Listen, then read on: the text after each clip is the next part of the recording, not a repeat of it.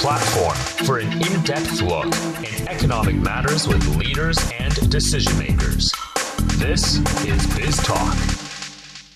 Hello and welcome to this special edition of Biz Talk. I'm Guanxing in Beijing. In today's program, we will discuss China's roadmap forward and its implications for the world with two distinguished economists. We're honored to have with us Professor Michael Spence, a Nobel Prize laureate in economics. Professor Spence's work has had a significant impact on the field of economics and beyond. He has also held numerous leadership positions, including chairman of the Commission on Growth and Development. Welcome, Professor Spence. We're also delighted to be joined by Professor Justin Lin Yifu from Peking University, also Dean of the Institute of New Structural Economics. As a former chief economist of the World Bank, Professor Lin is known for his significant contribution to the field of development economics. In addition to his academic work, Professor Lin has actively participated in economic policy making in China. It's always a pleasure to have you with us, Professor Lin. Professor Spence, I'd like to start with your observation of China's economy, which is stabilizing from the disruption of COVID pandemic and is expected to pick up again this year. Furthermore, it's worth noting that China's leadership in pursuing modernization of the country is doubling down on its own development model, which appears to be a hybrid of capitalism and socialism. What's your thoughts and comments on this model? Do you believe China's economy is on the right track? Well, I think basically, yes. I mean, I've always believed that there's not one single model about the relationship between the markets and government that works. I mean, the extremes don't work. Central planning didn't work. And various countries, have tried some extreme form of small government, sometimes called market fundamentalism. And that didn't seem to work very well either.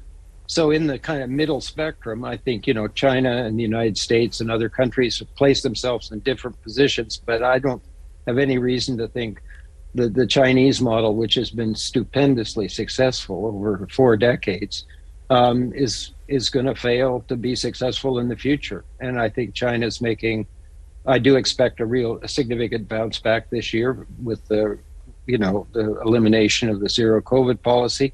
And I think, China's making the kinds of investments, partly on the private sector side and partly on the public sector side, that we know drive growth. So, look, it's a pretty tough world we live in right now.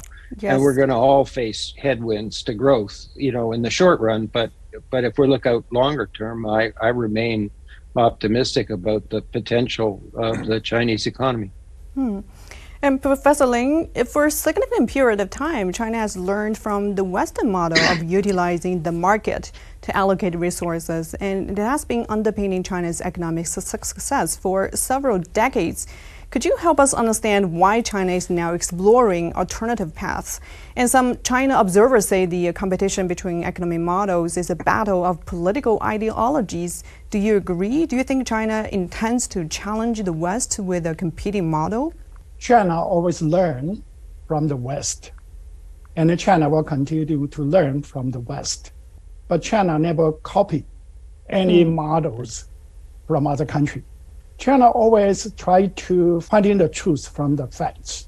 And so during the past 40 years and more, China started this transition to market economy. China did not follow the neoliberalism. China adopted a gradual dual-track approach, continue to provide necessary support to the old sectors, which largely in the state-owned sectors, but they went against China's competitive advantages. They are not viable in a competitive market, but they are important for the stability, for the basic operation of the Chinese economy. So the government continue to support necessary transitory protection and subsidy to them. But the Chinese government liberalized the entry to the new sectors, which are labor intensive, which are consistent with China's competitive advantages. Chinese government not only liberalized the entry to those new sectors by the private sectors, by the foreign direct investment, the Chinese government also actively facilitate their growth by helping them to improve the infrastructure, to improve the business environment and so on.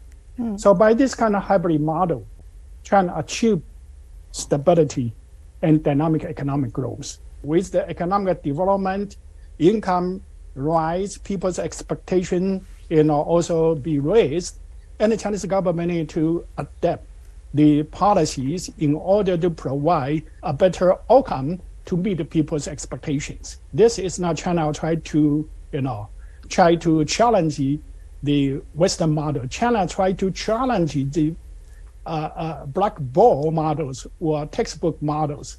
As Professor Spence mentioned, actually in any country, they always need to have the market. They also need to have the state. Certainly, the role of the market and state may be somewhat different according to the stage of development, but you always need to have both market and state to work organically. And I think China will continue to do that. Professor Spence, Absolutely. do you think market plus state is a good formula? Absolutely. The state, is responsible for stability, which has many dimensions, including a kind of macroeconomic one. I completely agree with Justin. And the state also makes critical investments in human capital, the science and technology base of the economy. These things just don't get invested at a high enough level if left entirely to the private sector, because they have, public good characteristics, like climate change, where if you leave it up to the private sector, we just won't get the job done. And I think one other comment, one of the hallmarks of China's success has been the ability, as Justin said, to be pragmatic, to change the model when you need to change with the stage of development and so on. I mean, it's been about as successful as any country I can think of in doing exactly that. I call it navigating. Professor Spence, it's important the state make right choices. China has mapped out several priorities in its future development, including high quality growth, common prosperity, innovation capability, climate change mitigation, and peaceful development. What's your views on these priorities? Will they help China transform itself into a high-income country amid challenges of slower growth and demographic shift, and perhaps more importantly, the rising China-U.S. tensions and decoupling risks? The rising tensions and a bunch of other things that are going on in the global economy are unfortunate. I mean, we're living in a world in which we have wars, pandemics, climate shocks of increasing frequency and severity, and these tensions. And so what we're seeing is a kind of pattern of diversification. So everybody's sort of essentially hedging for risk. And that's an expensive process. And you're right, we have aging in, my estimate is over 75% of the global economy in terms of GDP. I mean, we've got significant headwinds to overcome. On the West, we call income and wealth inequality, and in China is referred to as common prosperity. We do have to worry about growth. We worry, the Chinese government faced with, restrictions on various kinds of technology has to worry about, durability, resilience, self-sufficiency, and so on. So I have no quarrel with those priorities. I mean, the only thing I would add is, it's slightly easier to write down priorities than it is to implement them.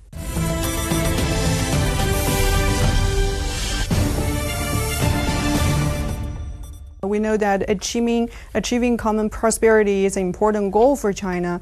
Professor Lin, do you think China can effectively address income inequality? How confident are you in achieving common prosperity while maintaining a vibrant market economy? I think it's a very important goal because we want to have growth, but we also want to let the growth benefit all the people. And the best way from the new structural economics, which I advocate, is to have technological innovation and industrial upgrading diversification according to the competitive advantages of the Chinese economy.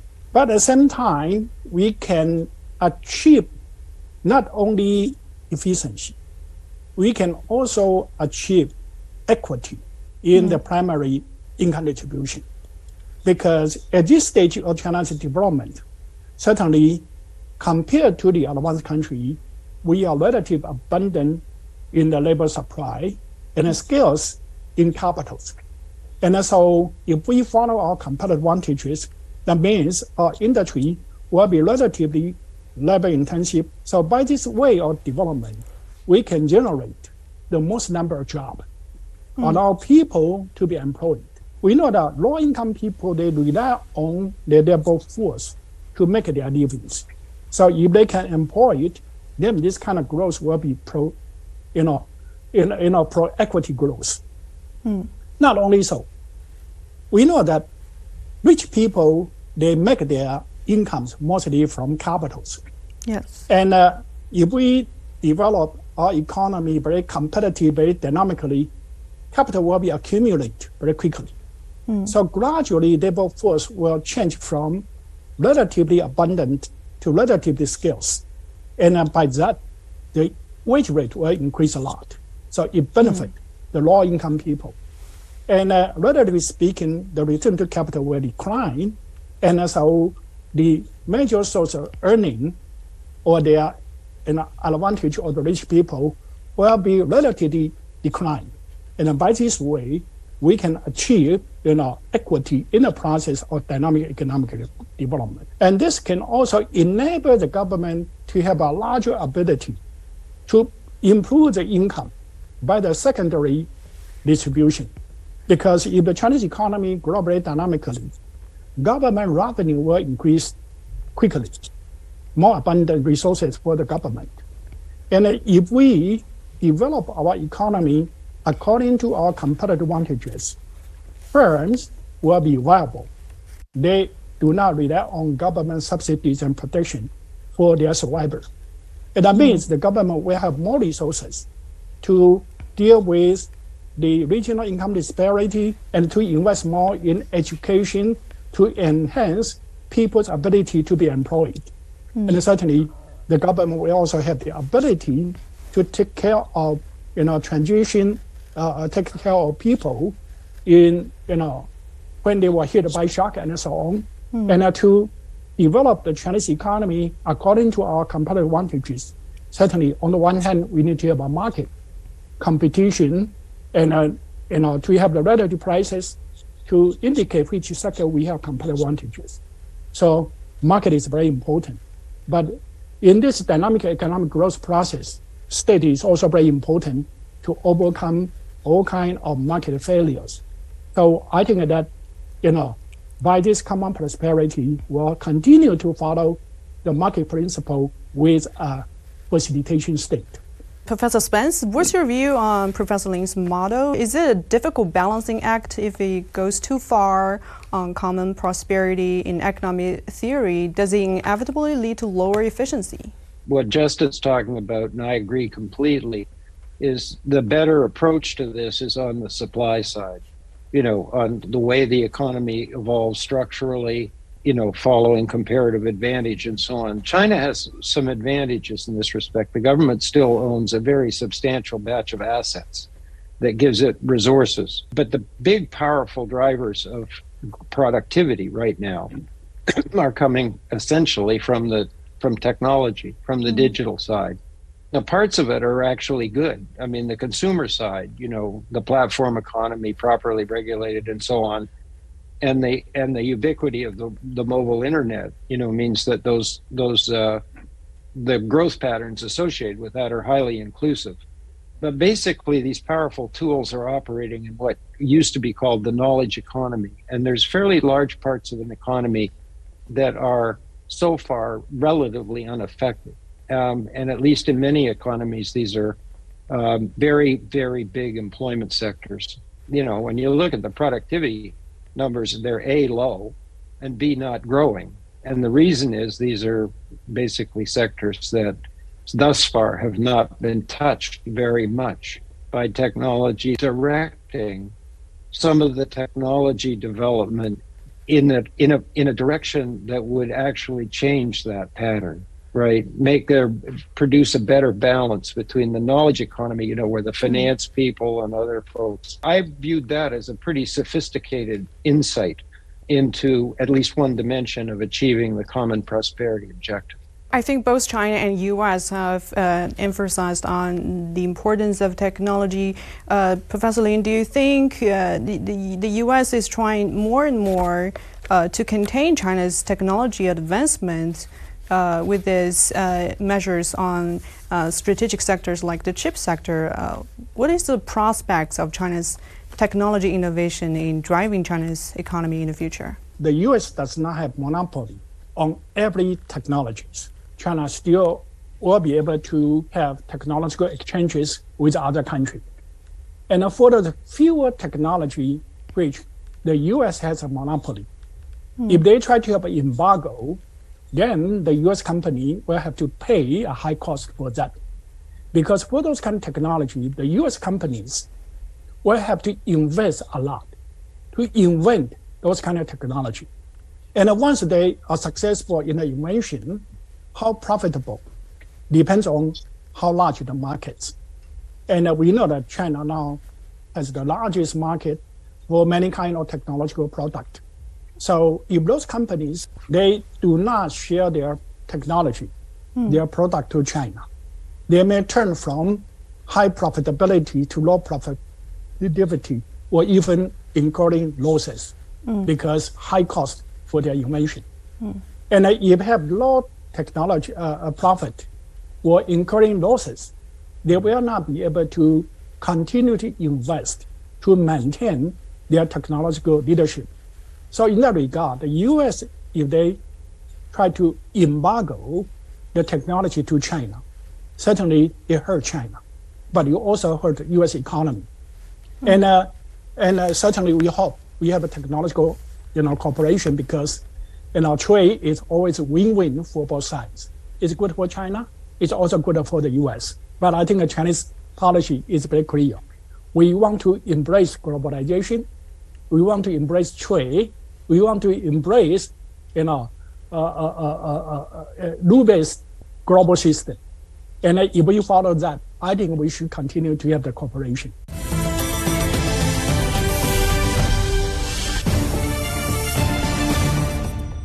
Professor Lin, let's go back to the topic of Chinese economy. The government plays a crucial role in China's economic development model, but how can the government ensure that it functions effectively? Is there an institutional guarantee for a good government? If we want to make a good intention to have a good result, we need to have a good understanding what works, what do not work. And for that, we need to have a right theory about how the economic, operate, how the economic develop. The success will enhance their abilities, their competence, their capability. And in this way, I think the institution and other things will also improve. Professor Spence, I noticed that in the US and EU, there are also more use of state-directed economic policies like state spending on strategic industries, more protectionism, and less free trade. And some say the Washington Consensus faces increasing challenges. Would you agree? The substance of your question, there's no question in the West we're making mid-course corrections. Away from privatization, away from excessive reliance on markets, toward more industrial policy. And for the most part, this is good, right? I mean, for example, the United States dropped out of the climate, challenge under the Trump administration. Well, we're back in it. And, investing heavily in the science and technology is a good thing for any country that can afford it. And China certainly can and is doing that. The only problematic parts, and they all get built into the same pieces of legislation, are the parts that are, sort of directly adverse to other countries, the protectionist part. And so unfortunately, they're coming along at the same time. So if you look at the main act that, supports the development of semiconductors, it really has three parts: advance the technology, build domestic capability. That's what both China and the United States and maybe others are going to do because of concerns about access. But then there's a part of it that is directly focused on restricting access to certain pieces of equipment and technology to China. And that's the more problematic part that we were talking. And they're all they all come in the same package, right? If I could just summarize, the way the global economy is functioning right now is not going to help us solve the major challenges that humanity faces, right?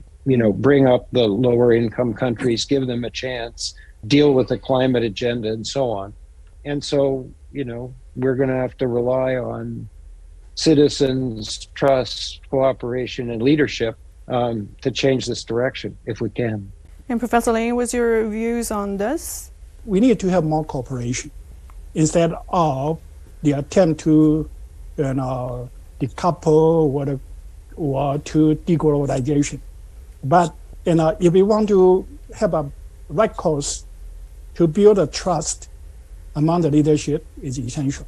And to make that possible, I think exchanges among people, dialogue like this, and cooperation exchanges among academic people, among the media, the press, and allow people in this country to have a better understanding about the benefit of globalization and the global challenge we face. And to cope with this kind of challenges, the only way out is cooperation. If we have this kind of understanding, and I think it can help the change course to the right direction. Professor Spence, I'd like to have you share with us your views on world economic outlook. In particular, the recent banking turmoil has triggered fears of a broader financial crisis. Well, the banks in trouble have their own missteps, but are there underlying issues in the financial system, and how will this affect the trajectory of world economy? We lived for many, more than a decade, probably more like 3, in a world with very few supply constraints. We had no signs of inflation in the last decade. Basically, we had inflation, but I'm talking about the West now, right?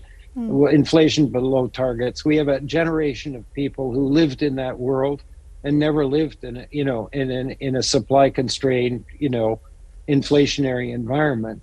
And then all of a sudden, right, partly because of the pandemic and partly because of more secular trends of the type that we talked about before, aging, right, exhausting the supply of huge incremental productive capacity coming from the emerging economies, not exhausting, but the central banks are raising interest rates. And they're raising interest rates in an environment which was configured because of the long period of low interest rates for low interest rates. And so we're going to have accidents as the bottom line. We're going to have, we haven't seen the end of this. We're going to have, entities like banks, but not just banks, the non-bank credit system is going to, get upset, and we'll have more of these. And, so this is going to happen within our economies, and the rising interest rates and the effect on exchange rates is not making life very easy for a wide range of emerging economies either. So this is a really difficult period of transition. When in the West we talked about, do we kill off growth? Do we fight inflation? How fast do we fight inflation? Now, they have another trade-off to make, which is, the trade-off between the speed of interest rate hikes and essentially shrinking the balance sheet. I mean, we don't know the outcome right now, but right now it looks like, if you want to set this in context, we're going into a very unusual period after a long period of living in a different world, and the system is, whether it's the regulatory system or the financial institutions, they're not set up for this, and we are going to have accidents. Do you think the Fed handled this well? And what about the future capability, considering the U.S. debt standing at $31.4 trillion US? On the question of whether the Fed has been right or wrong, I mean, there's many dimensions to that. Were they late to the game? Almost everybody agrees they were. They said these inflationary pressures were transitory, and just a lot of them weren't. That means they're hiking faster than they might have had before. Maybe that is one of the consequences of being, of misestimating the dimensions of the inflationary problem. The last dimension that has emerged is whether the regulatory regime has been adequate or not. And there are real questions about that. The Fed itself and maybe even Congress will launch investigations about, whether anybody was really paying attention to the Silicon Valley Bank's balance sheet enough to anticipate the kind of problems that they got into. So it's a multidimensional thing. I don't think I certainly wouldn't want to be recorded as having said that, the Fed or any other central bank is just making mistake after mistake. We and they are navigating in a fairly new and uncertain environment. Indeed, a very tough environment. And Professor Ling, what's your assessment of the global financial system and economic outlook? And what do you think about China's financial sector's resilience? Well, I agree with Professor Spence. There's a lot of challenges and uncertainty in the global economy due to all those issues just discussed. But for the Chinese economy, I'm confident China will continue to maintain the stability and growth, except you have some black swan to have some kind of financial crisis like in 2008. But other than that, I think Chinese growth this year is likely to, more than what was targeted, 0.5% and around. China is most likely to grow, be beyond 5% this year. And the Chinese financial sectors, the Chinese government already pay a lot of attention to the, health of the financial sectors in the past decades. So I think the China financial sector will be resilient. So overall, there's a lot of uncertainty in the world, but we can have confidence on the Chinese economy. Well, that's all the time we have for today. Many thanks again to our guests, Professor Ling and Professor Spence. Your views and comments are appreciated. So hopefully our discussion have offered more clarity on China's roadmap going forward and a role it plays in the evolving global economy. And that's all for our special edition of Biz Talk on CGTN. I'm Guanxin in Beijing. See you next time.